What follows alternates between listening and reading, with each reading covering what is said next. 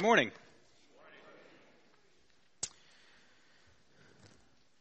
So we've got a difficult text this morning, not the first one I've had, but it is a difficult one that we want to look at carefully, and we'll enter in prayer. But first, for those of you who don't know, I spent my early 20s in here doing youth ministry part-time, and then I went across town to Madeira Silverwood and did youth ministry full-time for 5 years. And there's one universal truth about youth ministry that I'd like to share with you, and it's not in the New Testament, I looked, but it's that every youth ministry is the last stop for everyone in the church before goodwill.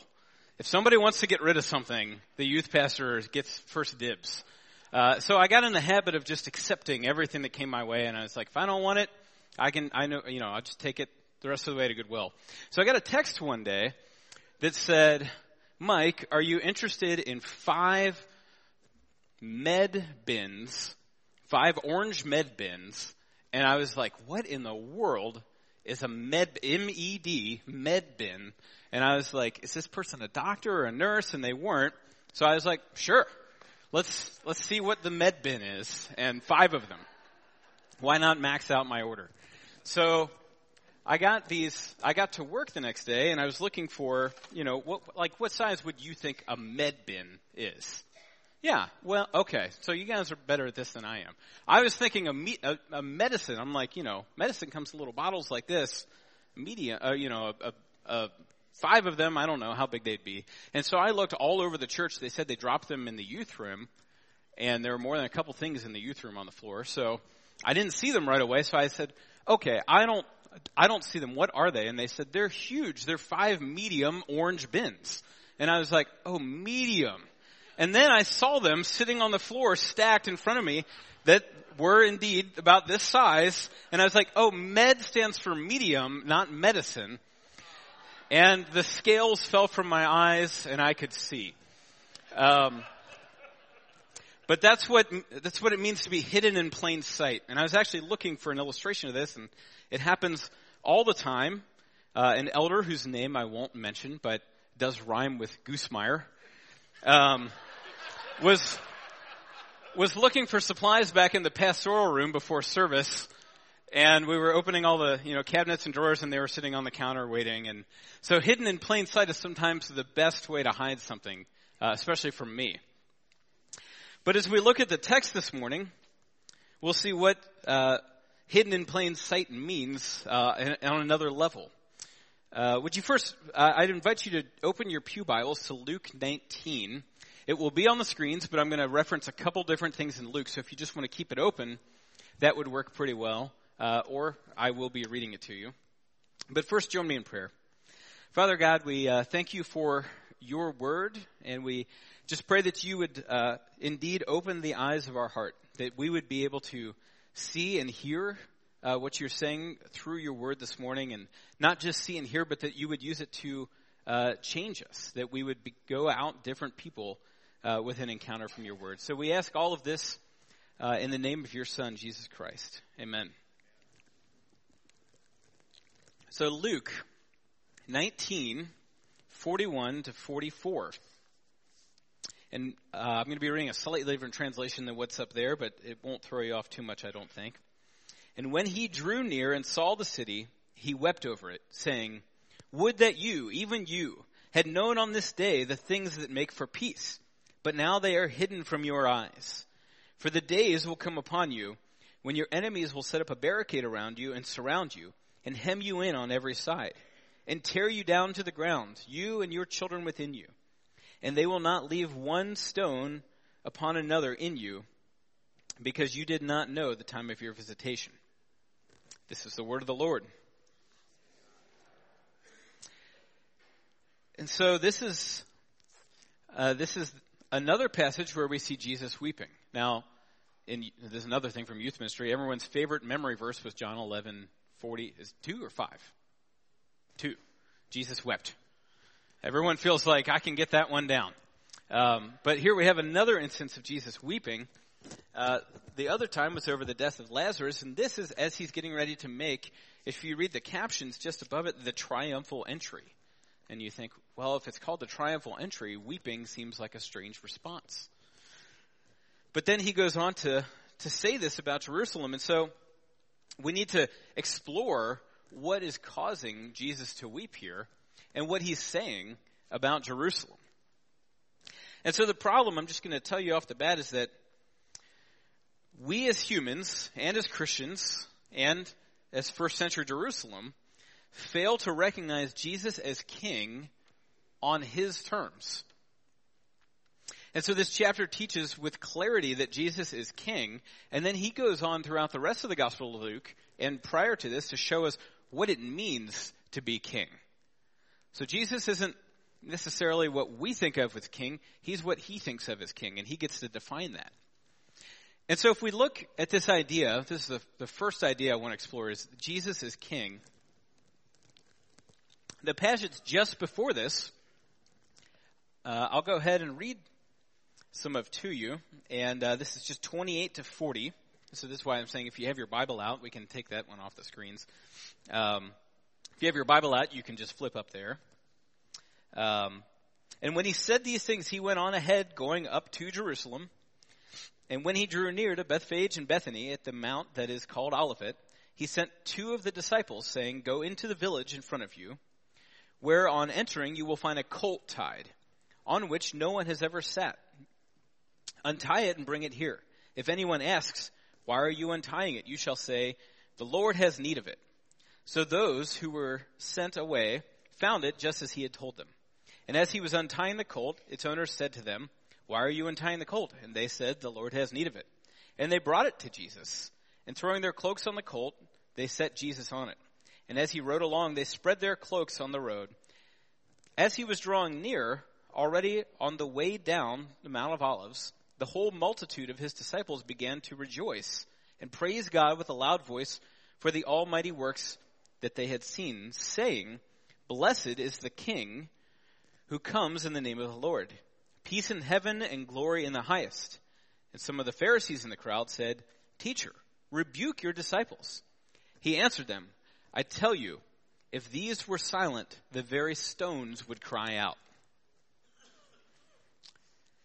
And so here we see Jesus called king by his disciples. Now there are two responses, essentially. They all fall into two categories here to that statement. And the logical response is, if Jesus is who he says he is, the logical response is to respond with worship and praise.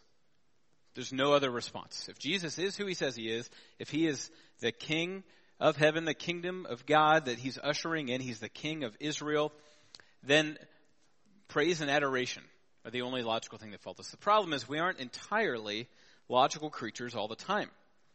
It seems more often the natural human response is that of disputing and grumbling about who Jesus says he is.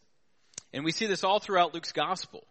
In chapter 5, 17 to 26, he's accused of blasphemy for saying who he is. In 6, 1 through 11, you have the Sabbath and the man with the withered hand being healed. And it says the Pharisees were looking for reasons to accuse him. Now, is that a good response to seeing someone healed? No. And then you go on. In 739, he's accused of interacting with a sinner. He's also accused of interacting with a sinner in 19:7. And in 1939, the Pharisees, we just read, say, "Rebuke your disciples." And so, this is where we find ourselves. And as Christians, we have to say, without the gift of the Holy Spirit, we are all naturally in that second camp. We can't see Jesus for who he is and what he is without the gift of the Holy Spirit. Scripture describes us as being spiritually dead, spiritually blind, with hearts hardened towards God.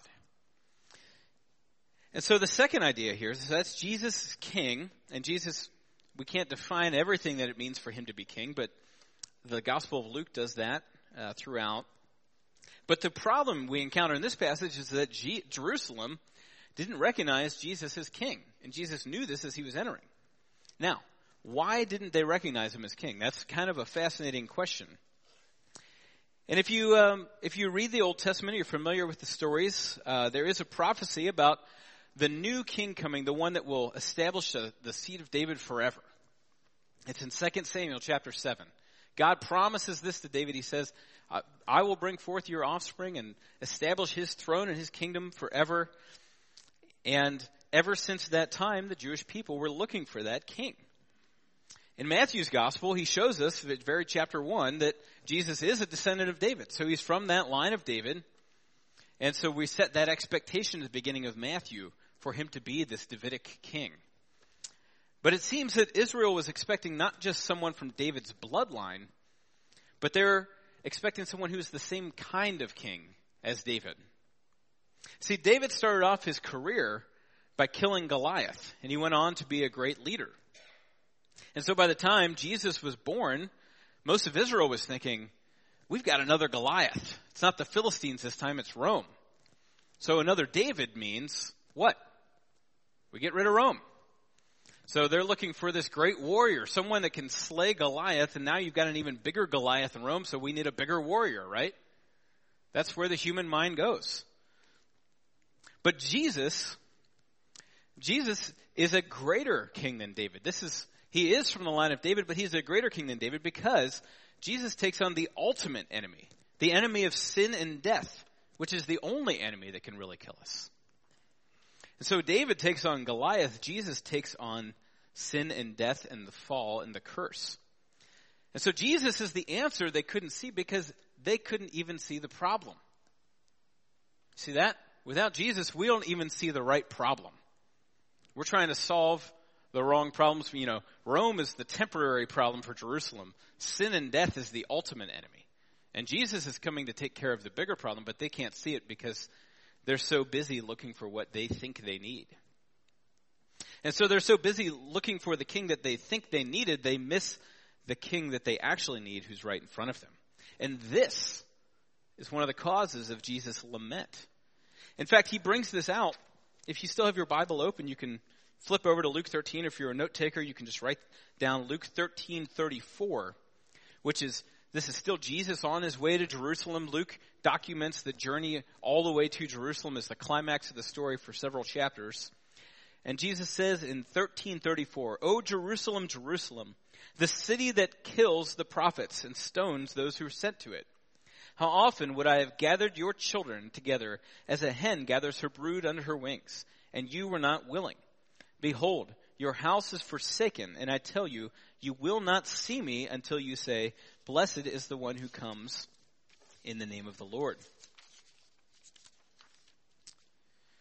And so we see Jesus weeping over this city because for several reasons. And the first is that they don't see him as king because their own expectations. And so that's why I open with that. I had the expectation of a medicine bin, whatever that is. I didn't even have a visual image in my head of what that would look like, but I knew that's what I was looking for, and I couldn't see the large or the medium orange bins in front of me. But here's the real catch, that chapter 19. Now, if you'll notice, you have to forgive me, I am going backwards here. But this is the very beginning of chapter 19. And so it's Jesus is king. Jerusalem didn't see him as king. But even his followers at times seem to fail to see him for who he is and what he cares about. And we see this in the story of Jesus and Zacchaeus. And I'll read this to you very quickly. He entered Jericho and was passing through. And behold, there was a man named Zacchaeus. He was a chief tax collector and was rich. And he was seeking to see who Jesus was. But on account of the crowd, he could not, because he was small in stature. So he ran on ahead and climbed up into a sycamore tree to see him, for he was about to pass that way. And when Jesus came to that place, he looked up and said to him, Zacchaeus, hurry and come down, for I must stay at your house today. So he hurried and came down and received him joyfully. Verse 7, and when they saw it, they all grumbled. He has gone in to be the guest of a man who is a sinner. And see, this is Jesus' own followers, those who are around him, all. All doesn't mean some or a few or a noisy crowd. It means all. All always means all. I looked it up in the Greek.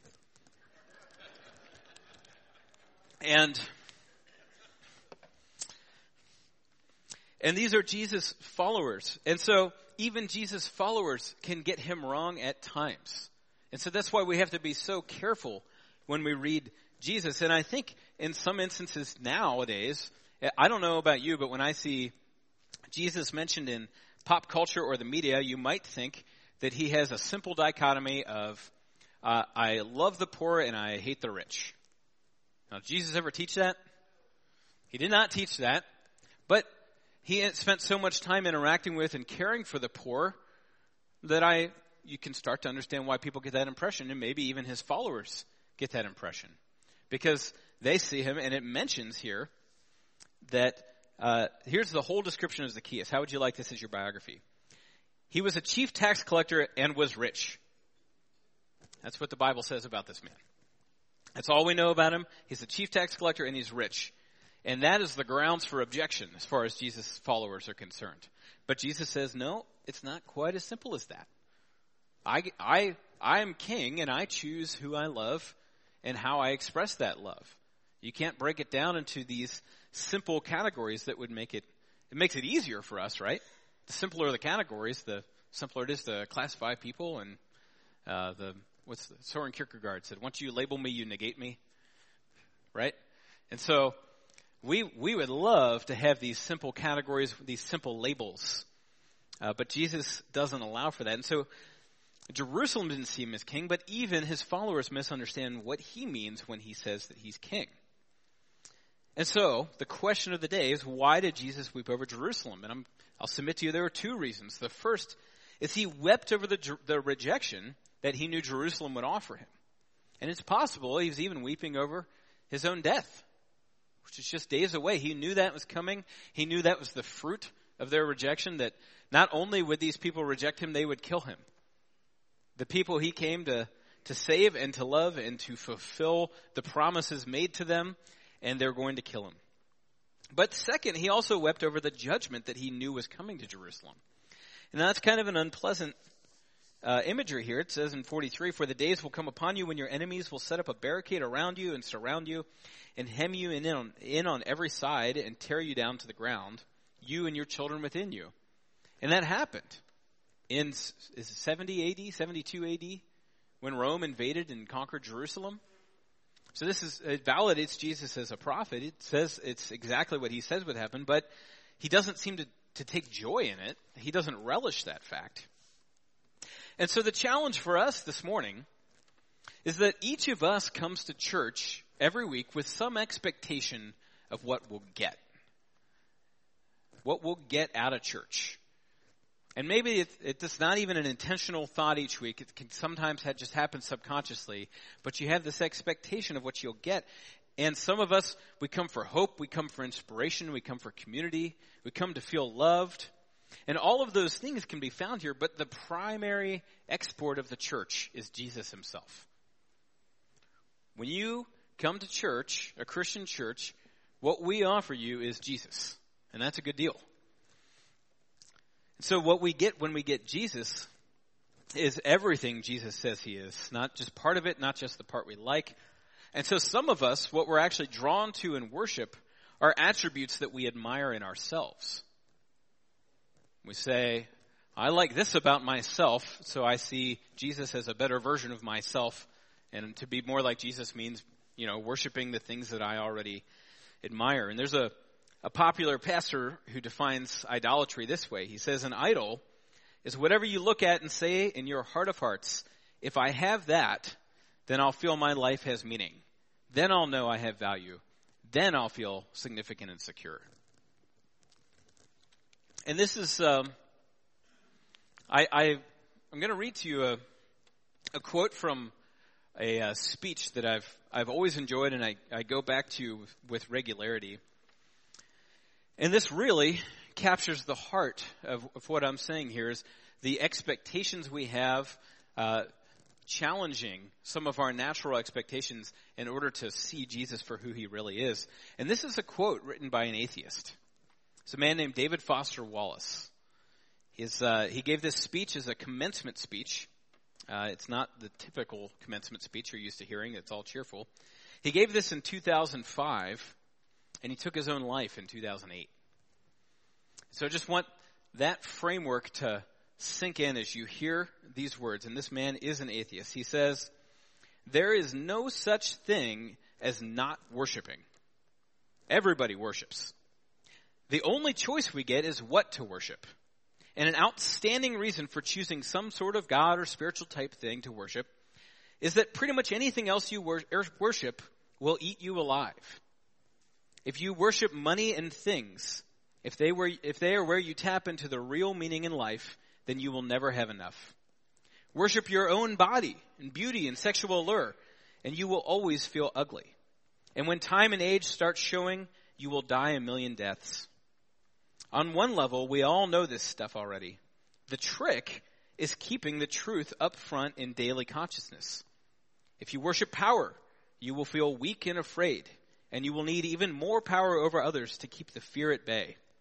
Worship your own intellect, being seen as smart, and you will end up feeling stupid, a fraud, always on the verge of being found out, and so on. The insidious thing about these forms of worship is that they are unconscious. They are default settings. They're the kind of worship you gradually slip into day after day, getting more and more selective about what you see and how you measure value, without ever being fully aware that's what you're doing. And the world will not discourage you from operating on your own default settings, because the world of men and money and power hums along quite nicely on the fuel of fear and contempt and frustration and craving and the worship of self. It's powerful words from an atheist who recognizes idolatry. And when I read that, the first time I read that, I thought, he's this close to the kingdom of God, right? I mean, it's like, that will preach. And he's an atheist. And so the question that we have to ask ourselves, if we want to apply this text, we want to apply Jesus' lament, we have to ask, what expectations do we bring to Jesus that prevent us from seeing him for who he is? Do we worship him for who he is, or do we worship him for who we would like him to be? Many of us at different times have approached Christianity or the church with the attitude that if I don't get what I came for, then I'm leaving. Or if you don't tell me what I want to hear, then you're sinful. I've heard that one before, not necessarily in those words.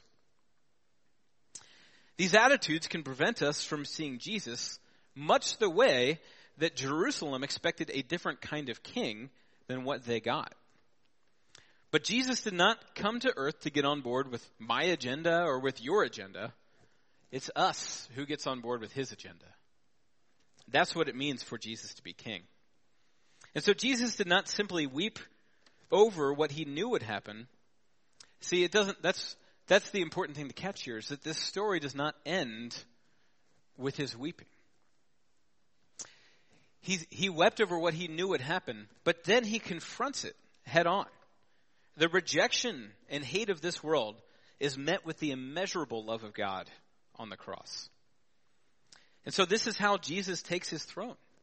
And his kingdom, which is greater than any throne or kingdom this world could have ever built for him. Jesus longs to be recognized for who he says he is. Would you please join me in prayer? Father God, we thank you for the gift of your written word, even when it is difficult, when it challenges me personally as I read it. And I just pray that we wouldn't waste this challenge, this difficulty, but that you would keep us in this struggle as long as it takes for us to see you for who you are. And we just ask for the gift of your Holy Spirit to illuminate our hearts and minds, and that you would reveal to us all of who you are and what you say that you are in your word.